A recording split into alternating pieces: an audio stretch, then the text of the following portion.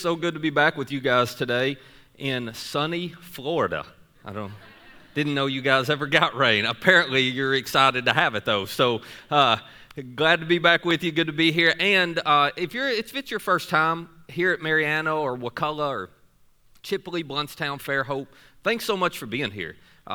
We realize it's not easy walking into a church you've never been in before, and for you to give an hour of your weekend to us, we really do appreciate it. And we hope today you feel comfortable and at home. Most of all, we hope you walk out of here with something helpful. You picked a great day to be here because we are in part 2 of a series called Bottom of the Ninth, and this is something that whether you're a Christian or not, we can all relate to. We know what it feels like to be in the middle of a bottom of the ninth moment. A bottom of the ninth is when you experience a setback that requires a seemingly impossible comeback.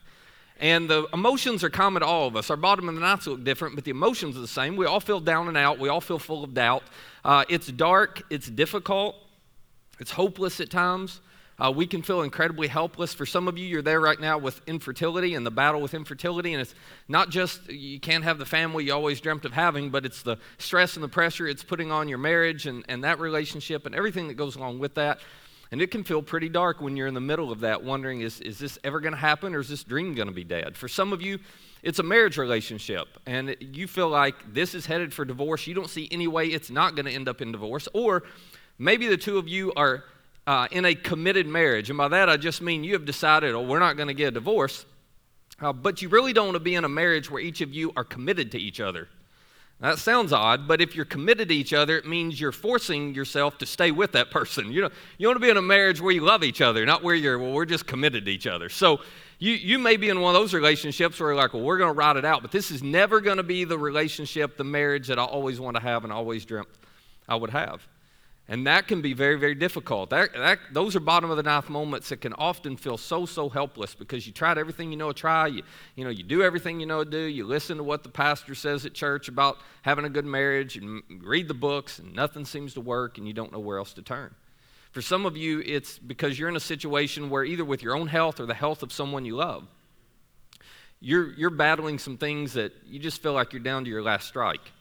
And you're not sure it's ever going to get better. Matter of fact, you're not sure if you're going to make it through it or they're going to make it through it. It can be really, really difficult. It can put so much stress, and it can create so much frustration and so much disappointment when you're in the middle of those moments, and so much fear that comes along with that. For some of you, it's your bottom of the ninth is a financial thing. And you're trying to figure out how to relieve all the pressure and all the stress, and it just keeps mounting up, and you got maybe this credit card debt, and you keep saying, well, next month, you know how that works. Next month we're going to pay down on the debt. Next month we won't put more on it. Next month we'll have more margin, and next month comes, and it doesn't happen in the next month, and it just feels like the never-ending cycle, and it's gotten to the point where you feel like, okay, I'm not sure we're ever going to turn this around. I'm not sure how we can dig our way out of the hole that we are in. For some of you, your bottom of the ninth is a spiritual thing. You are down to your last strike, it feels like, when it comes to God. Because of everything you're going through, because of all the circumstances you're having to navigate, you have reached a point where you've gotten so low, and I get this, you've gotten so low, it's gotten so difficult, that you've begun to wonder if people care, you've begun to wonder if the church cares, you've begun to question whether God cares, and whether He's really there. Maybe it's because of depression and anxiety and mental illness that you're having to battle. Maybe it's because of circumstances with a son or a daughter and, the family, and things just don't seem like they're ever going to be the way you wanted your family to be. I don't know what that looks like for you. I just know for all of us, when you find yourself in the bottom of the ninth moment, it is difficult. It is hard. You feel down and out, and you are certainly full of doubt. We all are. And the thing we said last week as we started the series is simply this. The truth of the matter is you may be down, but you're never out. And I don't mean you're never out in the sense of, oh, you're not going to lose, because you might lose. As a matter of fact, listen, if you don't hear anything else I say, hear this. This is going to seem strange, but hear this. You got to be here next week because, one, Pastor Paul's going to be back, so you'll have an upgrade in speaker. But beyond that, you got to be here next week to hear the message that he's going to deliver, because he's going to talk about what you do when you're in the bottom of the ninth and you lose. For some of you, this is your story, isn't it? You prayed and prayed and prayed, and you tried and tried and tried, and you still ended up with a divorce, or you still ended up losing that child, or you still ended up losing the job, whatever the thing was for you. You still ended up in bankruptcy. Next week, Paul's going to talk about that. What do you do in the middle of a loss? How do you respond to a loss? If you said to me, out of all the messages in this series, what's the one, Matt, that I should most listen to? It wouldn't be mine. It would actually be next week. It's going to be that helpful for so many of you. So I'm not saying that, hey, you're never out in the sense of this is like a pep talk. Oh, don't worry. You can come back from whatever you're facing and God's going to do a miracle. That's not what I'm saying. I'm not even saying that, oh, you're never out and you're not going to have doubt and it's not going to bother you. No. As we talked about last week, you're going to be full of doubt in the middle of a bottom of the ninth moment. But that doubt is not necessarily a bad thing. That doubt doesn't have to take you out. Faith is not the absence of doubt. Faith is actually moving ahead in spite of your doubt. It's seeing the doubt and acknowledging that the doubt is there and then figuring out, how am I going to continue to follow and trust God anyway? As a matter of fact, I gave you a prayer last week. If you were here last week, you may remember this. Hopefully you spent the week praying this prayer if you're in a bottom of the ninth situation. It was a prayer of a father who came to Jesus with a son who had a health issue, and he was in a bottom of the ninth moment. Jesus was really his last-ditch effort to help his son. And he looks at Jesus, and here's what he said. You remember this? He said, Lord, I believe, help my unbelief. To which we all go, well, which is it? The dad would say, well, it's both. And this is so honest. This is why I love this prayer. This would be a great prayer for some of you to pray. Okay, Lord, I believe. In other words, I'm choosing to trust you even though it doesn't make sense in this moment. Would you please, though, help my unbelief? Because I have so many doubts, and it feels like they're about to take me out.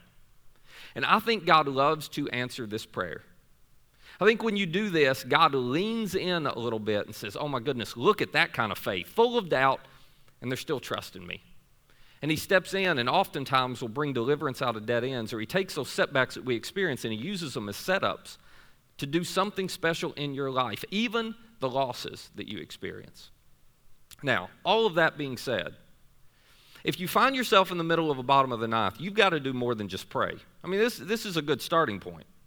You got to do more than pray, though.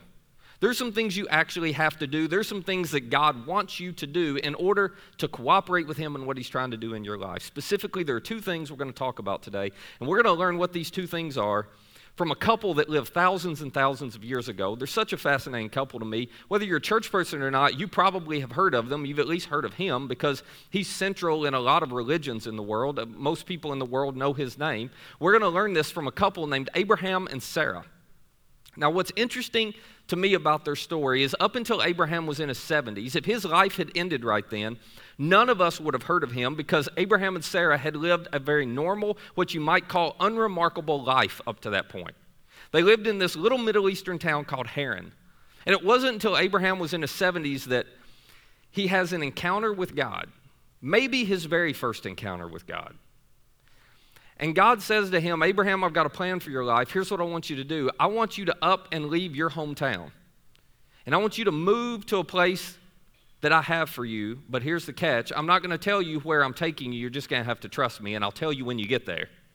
Now, for some of you, you're wired in such a way, that sounds like the most exciting adventure possible. You'd be like, oh, fun. Not me. Not me. I would prefer to have everything mapped out, to know the timeline of how long it's going to take to get there. And if you could go ahead, God, and give me a spreadsheet with a budget on what it's going to cost, that'd be perfect. I don't know if Abraham was like that, but I'm guessing he was. Because as God begins to talk to him about this, God ends up giving Abraham 3 promises. And I'm wondering if he didn't give them to him as a sweetener to try to, entice him to take the deal and to move. God looks at Abraham and he says, okay, first of all, if you'll do this, I'm going to make your name great. In other words, you're going to be famous. Well, that doesn't sound so bad. When you're famous, you don't have to wait in line to get a table at restaurants. I mean, when you're Pastor Paul famous, you can go anywhere you want and do anything you want in any community. Just kidding, Paul. So that wasn't so bad. I'm sure that got his attention. Secondly, God says to him, hey, not only will I make your name famous, now this sounds really huge, but all the nations in the world are going to be blessed through you, Abraham. Abraham didn't even know how that could happen. He's like, okay. And then there was this third promise. And the third promise was this.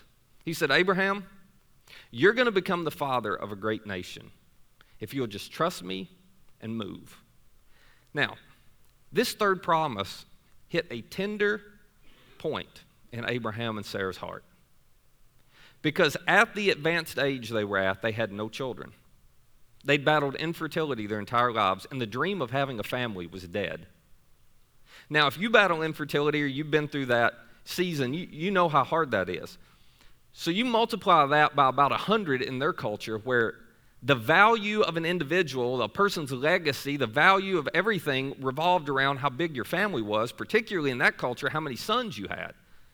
And Sarah hadn't been able to give Abraham any children. Abraham and Sarah hadn't been able to start a family. You can imagine all the pain and the disappointment and the despair that they had gone through over the course of their lives. So when God looks at them and says, oh, by the way, I'm going to make you the father of a great nation, that meant God was going to give them a son. And that had to get their attention. And so Abraham and Sarah say, okay, we'll go. And they pick up. Now think about this. In that culture, which was, you had a hometown, you stay there forever. In that culture, they pick up and they leave their safety, their security, their extended family, everything they have. And they take off to follow a God that they've just met, to go to a place they don't even know. But they're going because he's promised, I'll give you a son. And no doubt they're anticipating this is going to happen fast because, good grief, Abraham's 70, so it's got to happen pretty fast. And weeks go by, and then months go by, and Sarah's not pregnant. And then years go by, and Sarah's not pregnant. If you know the story, you know over 2 decades pass, and Sarah's not pregnant. Now, here's what I find so encouraging about this story. Over that 2+ decades, when Abraham and Sarah continued to wait and wait and wait and wait, and God did nothing, it seemed, they did not have perfect faith throughout that journey. They didn't just keep trusting, saying, oh, well, I'm sure he's going to do it at some point, and just, we're just going to believe him, we're just going to believe him. No, they had plenty of moments where they were full of doubt. They had plenty of moments where they gave up. They had plenty of moments where doubt absolutely knocked them down. There's so many examples of this over the course of their journey, but a couple of them that I find most interesting. There was one point where Abraham and Sarah were living in the place God had told them, and then they decided, nope, we're just going to up and move to Egypt. God's not doing what he wants us to do. I'm not sure he's going to provide. We're going to head to Egypt. They go down to Egypt. Pharaoh happens to see Abraham's wife. Sarah apparently is a very beautiful woman, and Pharaoh decides, I want her as my wife. And so he goes to Abraham and he says, hey, who is that? Abraham knows what's going on, is scared to death Pharaoh's going to kill him, and so looks back at Pharaoh and says, oh, that's my sister. You're welcome to have her. And Pharaoh takes Abraham's wife. Fortunately, before they get married, he finds out what's going on. He gives her back and kicks them out of the country. Can you imagine, guys, what that conversation was like on the backside?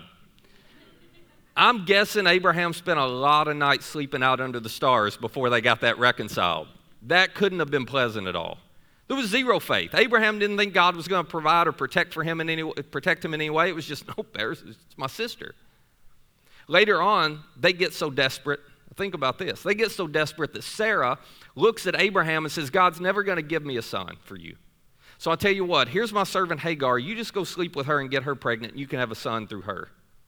Now, ladies, let me ask you a question. How desperate, do you know how desperate you would have to be to make that decision? I'll answer it for you. No, you don't. You've never been that desperate. You will never be that desperate, will you? I mean, they had some moments. You look at what they did, and we call Abraham now the father of faith. Are you kidding me? He was down and out and full of doubt so many times throughout the course of his journey. But here's what's remarkable about Abraham and Sarah. Every time doubt knocked them down, they would get back up. Every time doubt knocked them down, instead of giving up, they would look up and say, okay, God, we screwed up. We want to trust you again.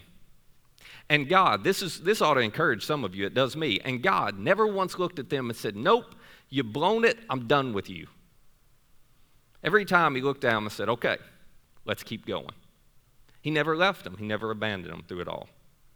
And eventually, after more than 2 decades, in their old age, Abraham and Sarah have a son, Isaac, who then later has a son, who then has 12 sons, who become the heads of the 12 tribes of Israel.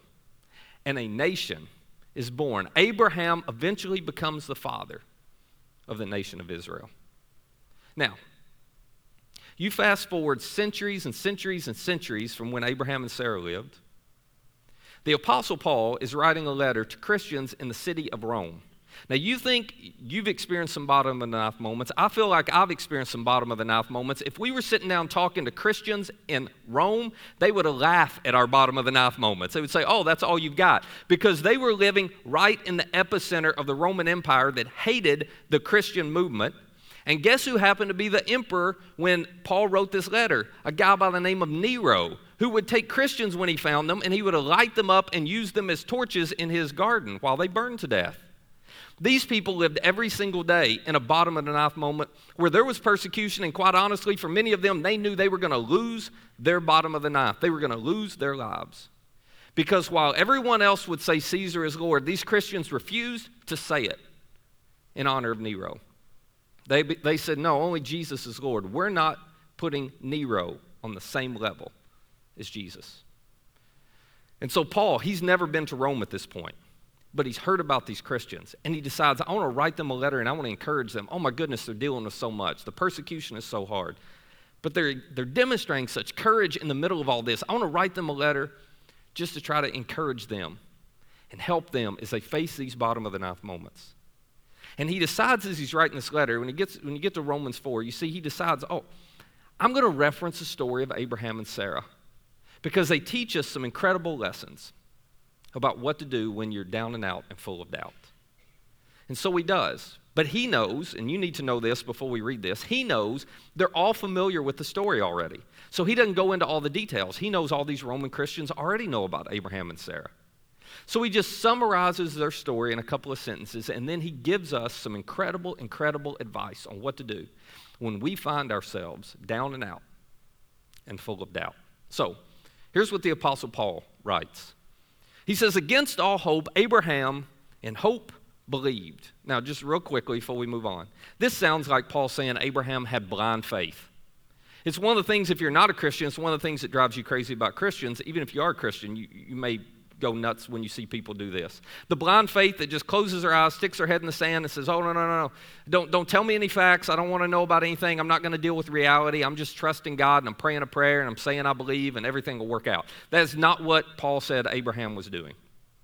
The Apostle Paul, you're going to see this in a minute. The Apostle Paul is going to explain to us that Abraham had the exact opposite of blind faith. But he knows they know the story. So he says, against all hope, Abraham in hope believed, and so became the father of many nations, just as it had been said to him, so shall your offspring be. And then he begins to explain to these Roman Christians, and he begins to explain to you and me what we need to do when we face bottom of the knife moments. Here's how he describes it. He says, without weakening in his faith, talking about Abraham. Now, let me just pause right here because this sounds like Paul isn't telling the truth.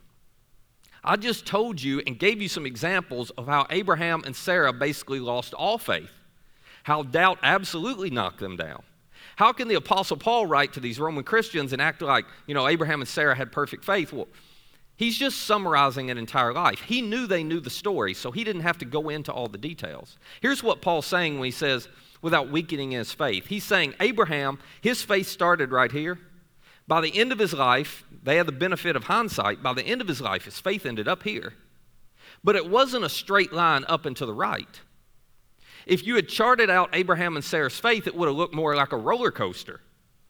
But in the end, they ended with a faith or a confidence, a hope, a trust in God that was stronger than when they started. Now, I find that incredibly encouraging because doesn't that sound a lot like your journey and mine? It is not up and to the right. It's a roller coaster a lot of times. But Paul says you just need to look at the big picture and understand in the end, there's some things you can do to come out with a stronger faith than when you started. And he's going to explain to us what they are. Here's the first one. Without weakening in his faith, he, Abraham, faced the fact that his body was as good as dead since he was about 100 years old. And I love this. And that Sarah's womb was also dead. It's like Paul's dictating or writing this. And he says, listen, Abraham was so old he might as well have been dead. And Sarah she just couldn't have a kid. Like he wasn't going to call a woman old. He was smart enough to know better than that. Apparently that, even in the first century, that was a bad idea. So he wasn't going there. But he says, okay, you got to understand something. This was not blind faith on Abraham's part.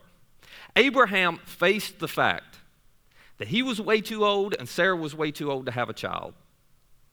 They acknowledged and admitted the reality of their situation. They didn't try to duck it. They didn't try to hide from it. They didn't try to avoid it. See, when you're in the middle of a bottom of the knife, the first thing you have to do is this. You have to confront the brutal facts. You do. Some of you shy away from this. As a matter of fact, you feel like if you confront the brutal facts, then you're not having enough faith. That's not true.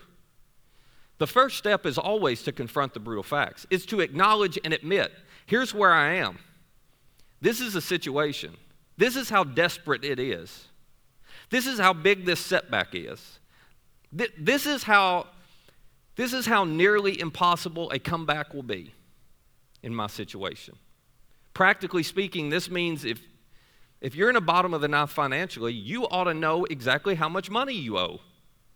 You ought to know exactly what you're spending all your money on and where it's going.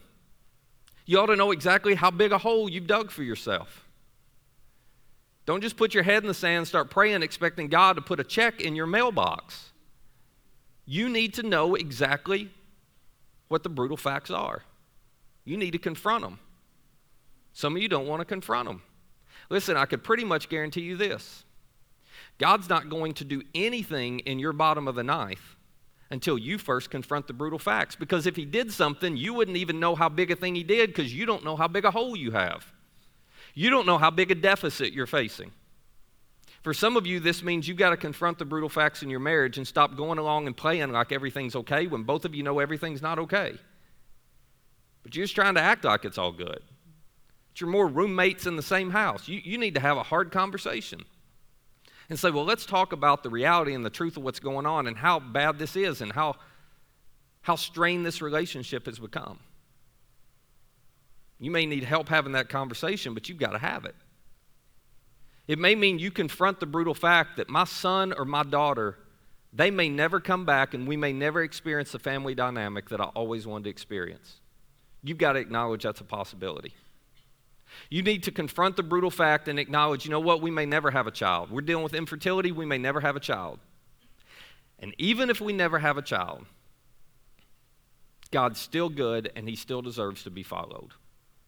So I'm going to acknowledge the reality of what could be and what very well may be. You have to confront the brutal fact that that person I love so much, they may never break free from addiction. That this depression, this anxiety I'm dealing with, I don't know if I'll ever work my way out of this. This may be something I deal with for the rest of my life. When you're in the bottom of the knife, you have to do what Abraham did. You have to face the truth. You have to confront the brutal facts. Some of you have a really hard time doing that. It's what you need to do this week. Others of you, you're probably a little more like me. Some of you are like me where you have no problem confronting the brutal facts. You have a problem moving beyond that. Abraham, this is where he started. This isn't where he ended. Look at what the Apostle Paul writes next. He says, yet Abraham did not waver. He looked at the facts. He saw how desperate and dire the situation was. Yet he didn't waver through unbelief regarding the promise of God, but was strengthened in his faith and gave glory to God. Now notice this. Being fully persuaded that God had power to do what he had promised. See, once you confront the brutal facts, then the other thing you have to do is simply keep believing. Keep believing. Now, let me explain what I mean by this. By this, I do not mean just keep believing, oh, God's going to do something and work all of this out.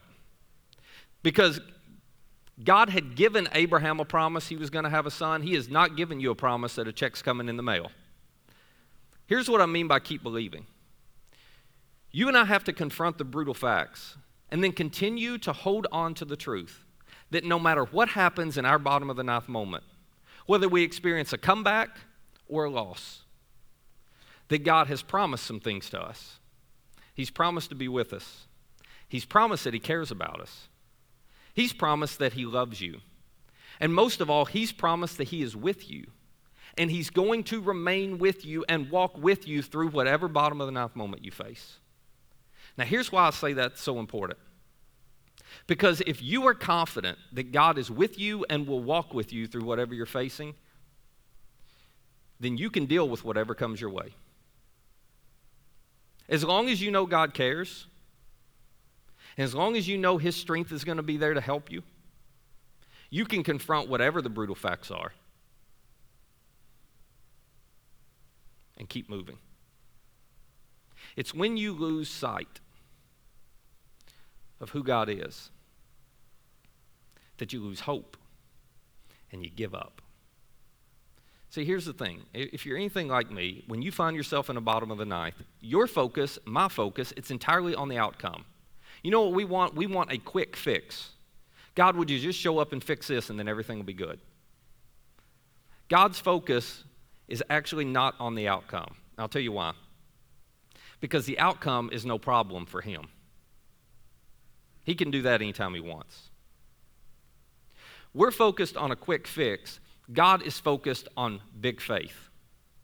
We're focused on the destination. Just get me there, God. Get me there, God. And he's going, no. I'm more concerned about the journey.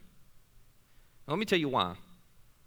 Because the thing that God values most in your life is not solving that problem of yours. That's easy for him.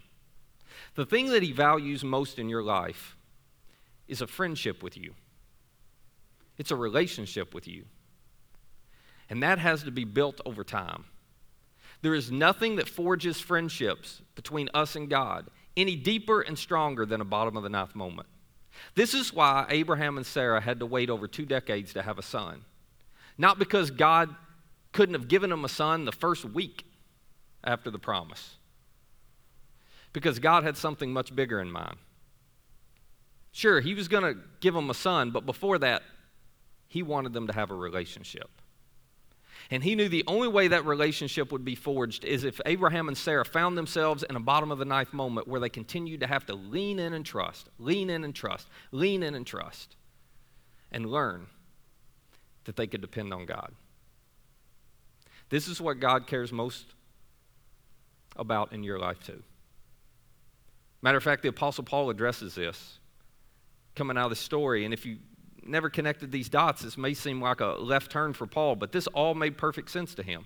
The Apostle Paul goes on, he writes this next. He says, this is why it was credited to him, talking about Abraham, it was credited to him as righteousness. The fact that Abraham was willing to confront the brutal facts and keep believing, get knocked down by doubt and get back up, get knocked down by doubt and not give up but look up.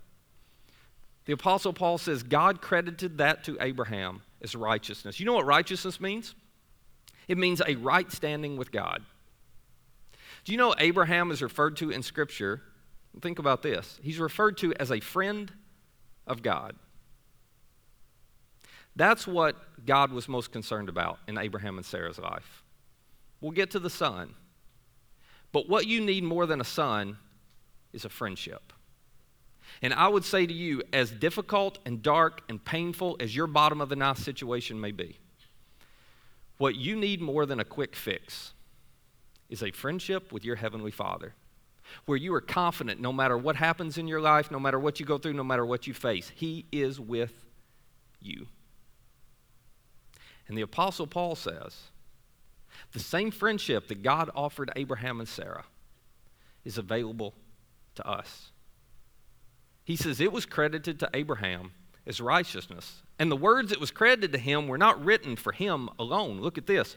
But also for us, for you, for me, to whom God will credit righteousness, for us who believe in Him, who raised Jesus our Lord from the dead. And then he's talking about Jesus, and he says, Jesus was delivered over to death for our sins and was raised to life for our justification. This is just Paul's way of saying, the whole reason that Jesus showed up on this earth, the whole reason He died and rose again, was to offer forgiveness and a friendship to you.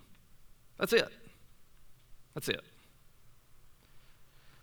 Jesus came and died, not just so you could have eternal life and know, oh my goodness, I'm going to heaven when I die, and I kind of check that off. That's very transactional. It's very transactional. If you think the whole point of having a relationship with God is just to check off, well, okay, I know where I'm going to go when I die, then you're missing the whole point. It's not transactional, it's relational. The whole reason Jesus died and rose again was so you could know, yeah, forgiveness is being offered to you, but a friendship is available, and your Heavenly Father is inviting you to call Him Heavenly Father. You can be a son or a daughter of His. Now, the reason that matters so much is because once you have that kind of friendship and once you know you're loved that much by your Heavenly Father, then you never doubt where He is in the middle of a bottom of the ninth moment, because He is where any perfect father would be. He's right there with you. And He's going to be with you through it all.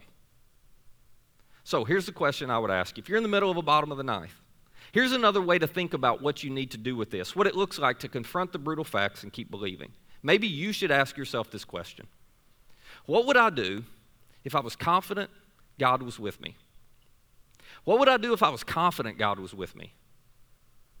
What would you do in the middle of your current situation? What would you do in your marriage situation if you were confident that God was with you?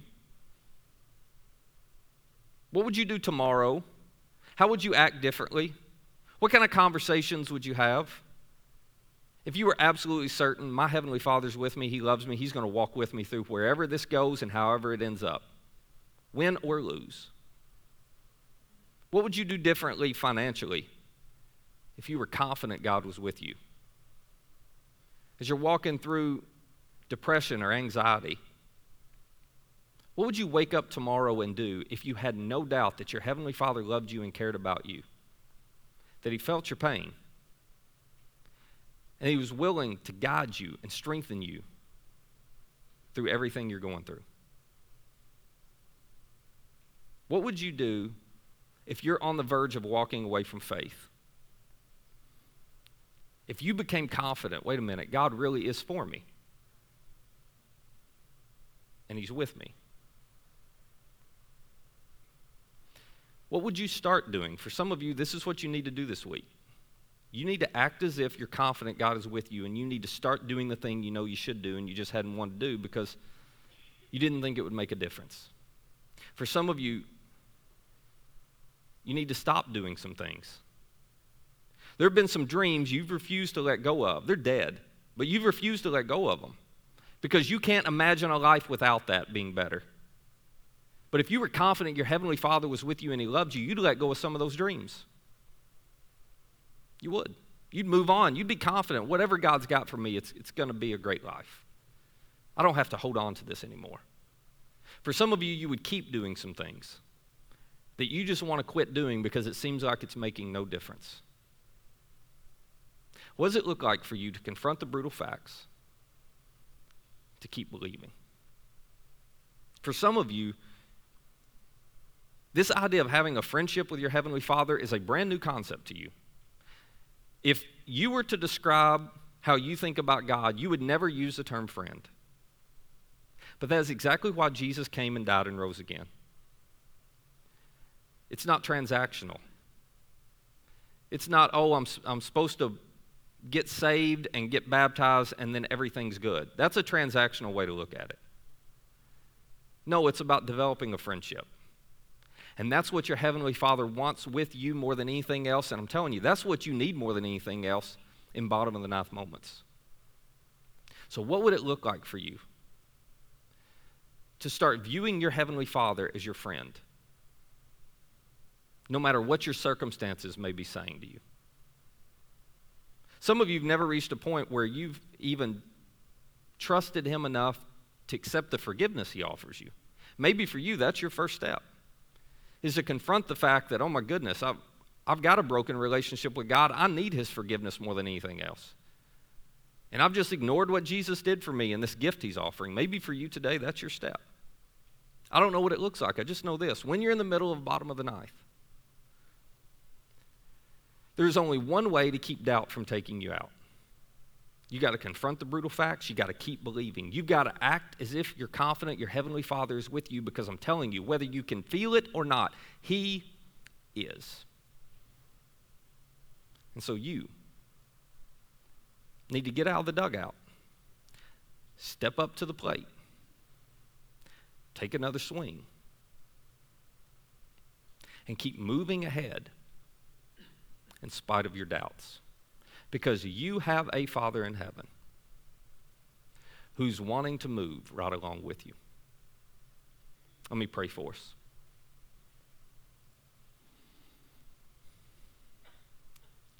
Father, for those who are in the middle of painful, difficult, disappointing, dark situations right now, for those who just want to lean into, oh, I'm just going to let God fix this, and they don't confront the brutal facts, would you give them the courage to actually this week confront the facts of where they are? Be honest about the situation. For those who are tend to confront the facts and then just lose all hope and stop believing and assume that you're not there anymore, God, would you give them the courage to keep believing? Would you help us to have some clarity and some wisdom around what we would do if we were confident in the middle of our bottom of the ninth that you were with us? Then give us the strength to go do it this week. For those who've never entered into a relationship with you, for those who've never accepted your forgiveness that was offered through Jesus' death and resurrection, God, my prayer would just be in this moment, as simply as they know how, that in their hearts and their minds they would just tell you, Jesus, I give you my life. I accept your forgiveness. I want to be your friend, and I choose to follow you. Because there's nothing that's any more valuable than to know in the middle of every life circumstance that our Father, our friend, our God is with us. So don't let us lose sight of that this week. And it's in Jesus' name we pray. Amen.